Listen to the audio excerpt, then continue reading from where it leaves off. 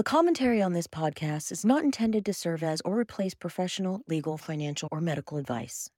While the insights may have wide applicability, listeners should consult with a licensed or certified professional in your state to obtain advice with respect to your particular case. What do we do with the house in our divorce? To sell the house or not to sell? That is the question, right? When we own a home with our spouse, it's often the biggest shared asset we have. Some of you want nothing to do with keeping the home, and some of you would fight tooth and nail to keep it. But do we actually know what the options are and how to determine which may be right for us, regardless which it is that we initially want? This is Divorced and Determined AF, the show that empowers women to make aligned decisions before, during, and beyond divorce. My name is Jamie Milam. I'm a realtor and a certified divorce specialist, and I am determined to empower women to live the lives they desire and deserve by making informed decisions and taking aligned action through the power of internal and external awareness. In this episode, I'm going to help you understand what are the elements of home ownership that need to be considered in a divorce, what information needs to be gathered, and what are the actual options available regarding the house. With the proper education and information on the applicable elements, you'll have the starting points to be able to consider if it's even feasible to keep the house or if you want to decide to sell it. If you own a home, knowing your options will help you feel better prepared and more confident when navigating the other aspects of dividing your asset.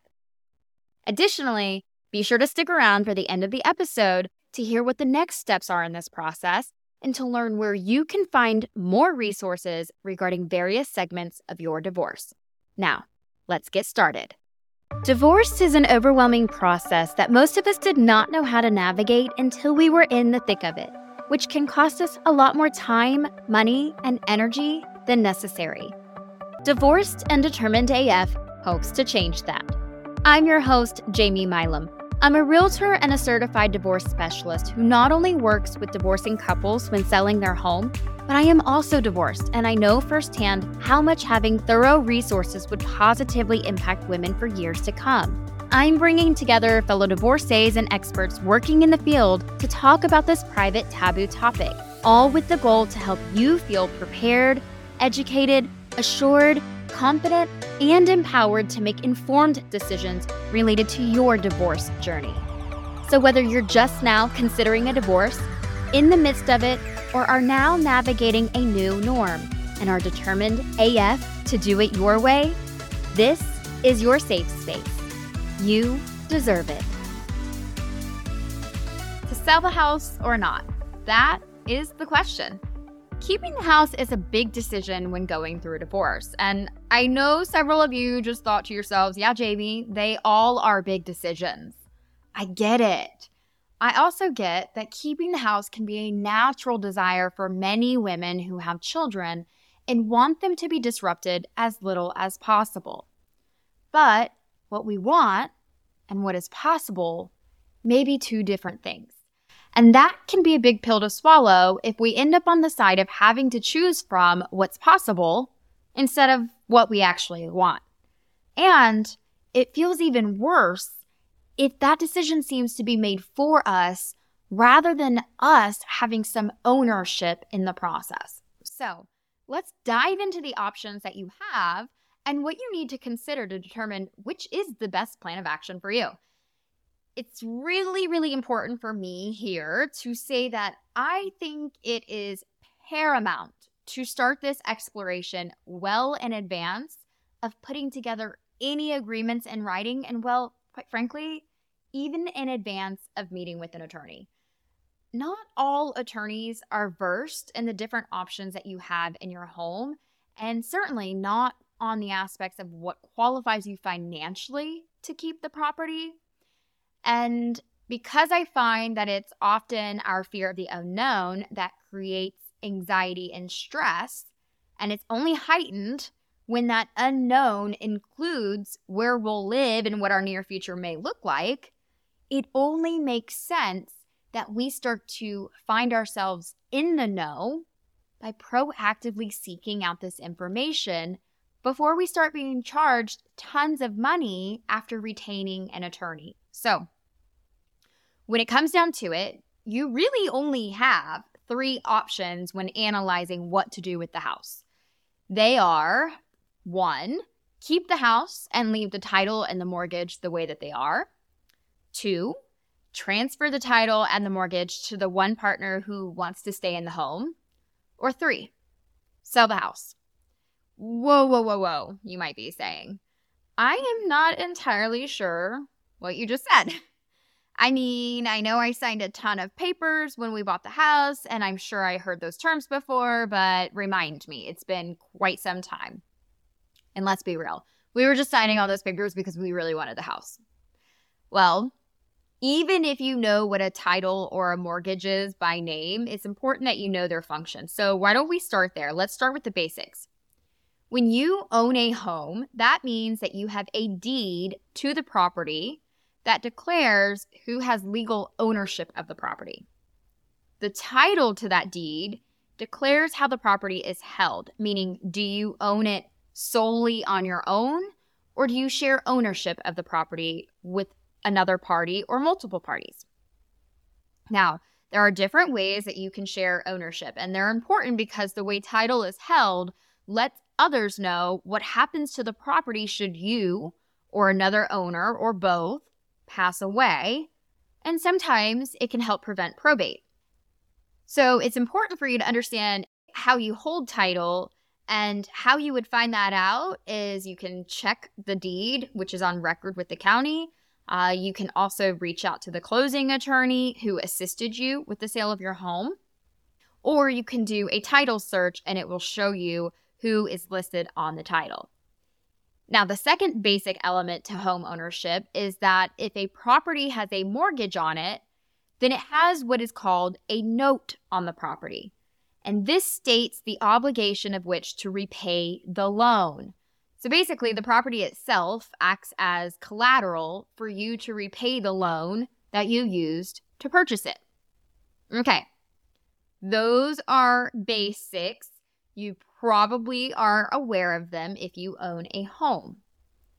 But let's dive into the weeds on these for a second, because it's really important for you to factor in some additional elements when you are navigating what you're going to do with your property in a divorce. Because it's important to state that both parties, such as husband and wife, can certainly be on the title without both parties being on the mortgage when purchasing a home. Some states will permit that. Another thing to consider is that some states consider all property attained during the marriage to be what's called community property. And while some states like North Carolina are an equitable distribution state, they may actually require signatures from both spouses to transfer title to a new owner, even if one of those spouses wasn't on the title or even aware that the property was in ownership. Let me give you a fast example.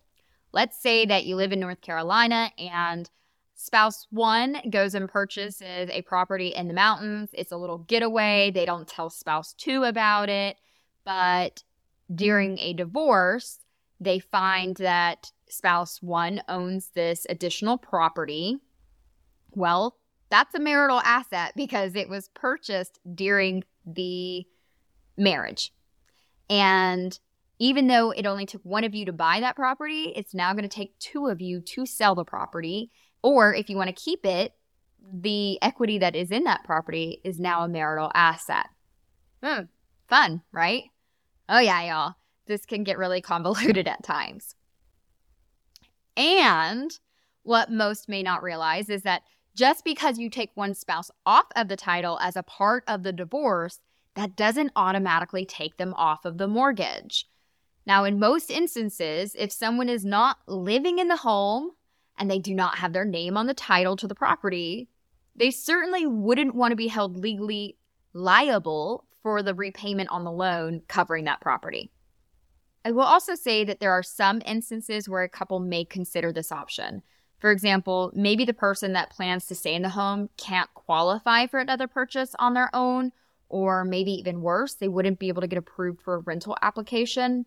The risks here are that if the person primarily responsible for making the monthly payments, if they default on the loan, the person who moved out but is still on the mortgage is still financially responsible as well, or they can risk their credit being damaged. So it becomes clear as to why most instances, if a person is not living in the home and they are not on the title to the property, they don't want to also be financially obligated to repay back the loan if the primary responsible party does not hold up their end to that, right? Now, what if there is no mortgage, right? The property was either paid for in cash or you've already repaid the entire loan back. So if there is no mortgage on the property, you still want to be sure to remove the spouse that is leaving the home from the title. This is probably going to be clearly outlined in the agreement if you are working with mediators or attorneys. However, getting that done is going to be really important. So it's an important step to not get missed. It sounds like a common sense that we would not skip this part.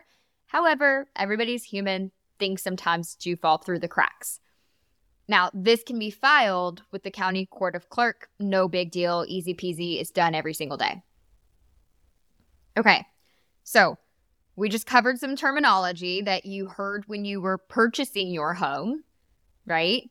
Title, deed, mortgage, note. Now, let's talk about the terminology when you transfer your home, whether that's transferring from co-owners to now owning solely on your own, or transferring because we're selling the property to a new buyer. Most oftentimes, your home will have equity. Equity is basically any amount of value that the property currently has that is over and above what you currently owe on the property. And that would mean anything that you owe outstanding on your primary mortgage, if there are second mortgages, lines of credit like a HELOC, or liens or judgments that have been placed on the home. Equity is the amount of money that is considered a marital asset and will be divided between you and your spouse, whether you keep the home or if you sell it. Now, when one party is considering keeping the marital home, a couple of things need to be considered. The first is, if there is a mortgage on the property, can you qualify to take over the full loan amount on your own? And the second thing is, what part of the equity, if there's any available, will be distributed to the spouse leaving the home, and if you will be responsible for covering that amount in a buyout, do you have the means to do so? Okay, well, how do we figure these things out? Well, I first recommend gathering a few pieces of information that you need to determine the best strategy for you. So first, you'll need to know the total amount of liens on your property. If you only have a mortgage on the home, then it's as simple as checking your last mortgage statement to get the approximate balance that it shows on that. This would be the same with any second mortgages or lines of credit that you have on the home that you are receiving monthly statements for that you're making payments on. However, sometimes you may have liens placed on your property. This could be for unpaid taxes, for court judgments for unpaid creditors. So if you have reason for concern that it's possible to have additional liens, maybe if there had been a lot of financial issues going on, then you may need to run a preliminary title report to be certain. That is going to show you any of the liens that are currently held against the title, okay? Because it's really important that if there are liens or judgments, keep in mind, those are going to accrue interest and they are going to have payoff fees attached to them. So that can really start to eat into your equity and therefore the proceeds that would be distributed in the transfer of the property title, okay? Now, the second thing, you're going to need to know what the current estimated market value is of your home. You can go about getting this a couple of different ways. You can ask an experienced real estate listing agent to assist in this by performing a comparative market analysis or a broker's price opinion. And they will typically be able to do this for you for no to low cost. Or you can hire an appraiser to come and do a formal appraisal of market value on the home. And this is usually going to cost you somewhere between $300 and $500. Your attorney may even say, let's hire an appraiser so that we can get that value. Whichever professional you select should absolutely come and physically view the property in person to get an accurate idea of current condition to support the best anticipated market value or the sales price. And I say that on purpose because if a real estate agent says, oh yeah, let me pull up the comps and I'll send you a CMA, and they've never come and looked at your property, well, we don't know what the actual condition is, and therefore I can't exactly advise you very clearly on what a sales price could be if we were to list hypothetically next week, because if I can't see it, I can't tell you what a buyer is looking for and what their considerations would be as well. Now, I also think that it's worth getting a home inspection. Home inspections can give you a much clearer idea of what is going on with the property that may affect the potential sales price, so that you have a little bit more of a realistic view of the proceeds that the two of you would be splitting. Plus, if you're going to be keeping the home, it's going to help you see what you might be facing in maintenance costs down the road, whether that's for personal use or when and if you decide to sell in the future. Now, these two numbers, the amount of debt on the property and the current market value, it's going to tell you the approximate equity that you have. Basically, all you need to do is you take the current market value amount and you subtract the total amount of debt on the property. Now you have the approximate equity that you have in the home. Make sense? The amount of equity is what is going to be considered an asset that needs to be divided. So for the 9 states that are community property states, jointly held assets, they must be divided absolutely evenly. However, in equitable distribution states, such as North and South Carolina, where I am, it doesn't always mean divided equally, like 50-50. It's about what's fair and equitable. And that can take into consideration other assets. So you might be able to trade your portion of the equity or their portion of the equity for other jointly held assets. For example, if you have 401ks, stocks, or other savings and investments that in total, they equal the amount of equity in the home, then it may be that one spouse keeps those assets while the other keeps the equity in the house. Other times, it might mean that you need to buy out your soon-to-be ex for their fair and equitable portion of the equity in the home. Now, the same would be said if you're the one that's wanting to leave, then they would need to buy you out. Let me give you a quick example with some numbers so that you can understand what I'm saying. Let's say you own a home that is now worth $500,000. Any and all of the lien balances that remain on the property, they total $200,000. So that means you have $300K in equity. Assuming all of your other assets and debts have already been agreed on and how they would be split, and it's a strategy that works best for you, then what is left to consider is how do we handle the home's equity if we want to keep the home, okay? Because if we want to sell the home, it's a matter of how are we going to split those assets? What is fair and equitable in equitable distribution states? But how do we handle the home's equity if we want to keep the home? Well, for simplicity purposes, let's just say that the $300,000 in equity is going to be split in half, 50-50.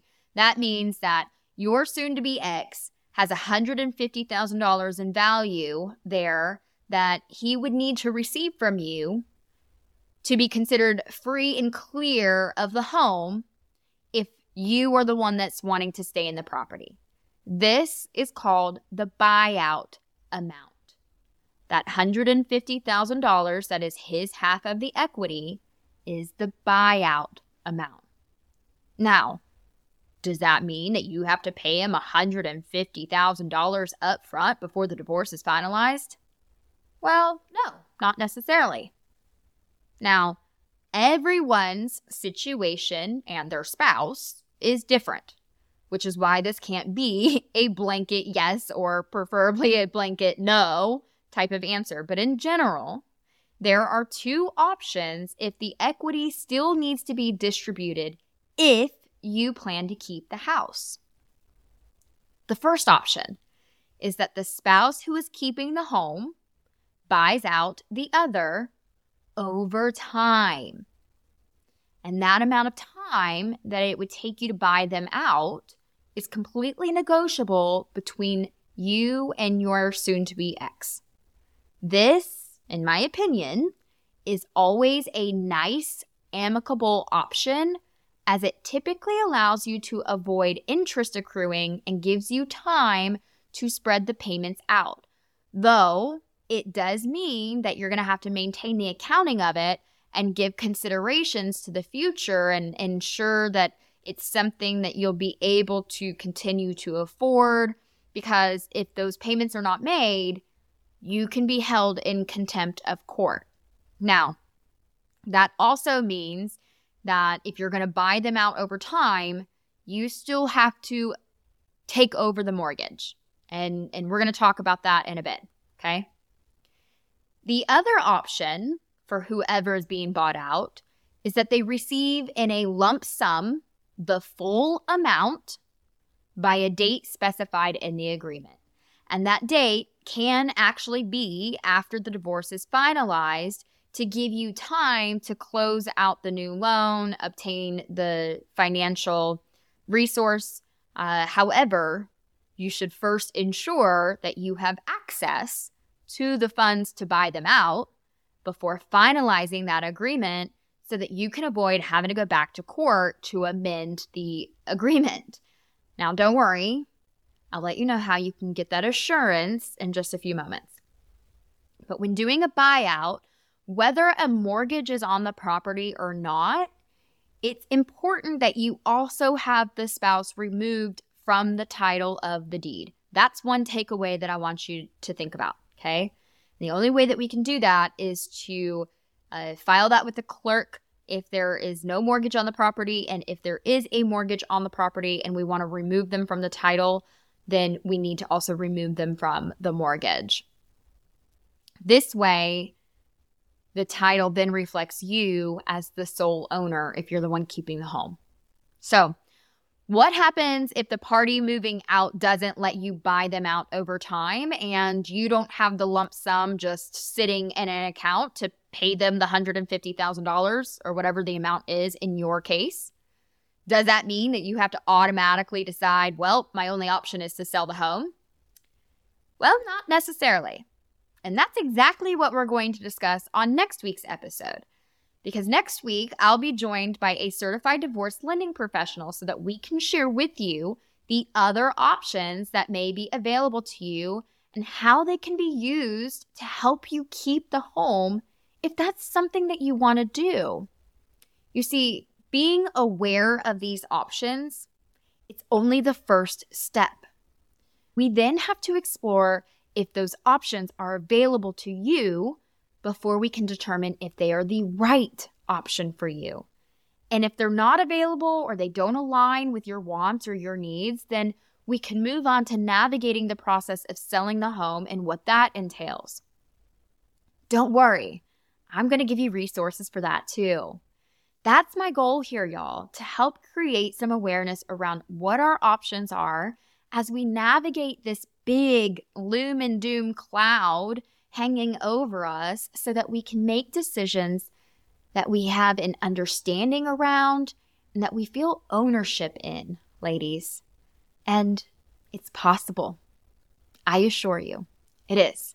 So stick around, because we're going to continue to bring you more information like this so that you can navigate what's going to be the best option for you. Well, there you have it, ladies. The elements of home ownership that need to be considered in a divorce to start are 1, how will you handle the title to the deed? And 2, the mortgage. You'll need to estimate the amount of equity in the home by determining 1, what is owed on the property, and 2, what is the current market value so that you can calculate the potential buyout amount. Because your only actual options available regarding the house are 1, keep the house and leave the title and the mortgage the way that they are. 2, transfer the title and the mortgage to the one partner who wants to stay in the home. Or 3, sell the house. So next week, I'm going to make sure that you know what the available options are to fund a buyout if that's something that you guys are considering, if somebody's wanting to keep the home, and how to determine if those options are available to you so that you can ensure access to those funds before you draft any agreements. And if you want access to a multitude of divorce-related resources that encompasses many more facets in a divorce than just your home, then visit peaceofminddivorce.info now so that you can access our full resource library. All you have to do is go to peaceofminddivorce.info and sign up for free today. The link is down in the show notes. So ladies, if you are determined AF to feel some peace throughout and beyond your divorce, I hope you'll continue to come back and listen with us week after week.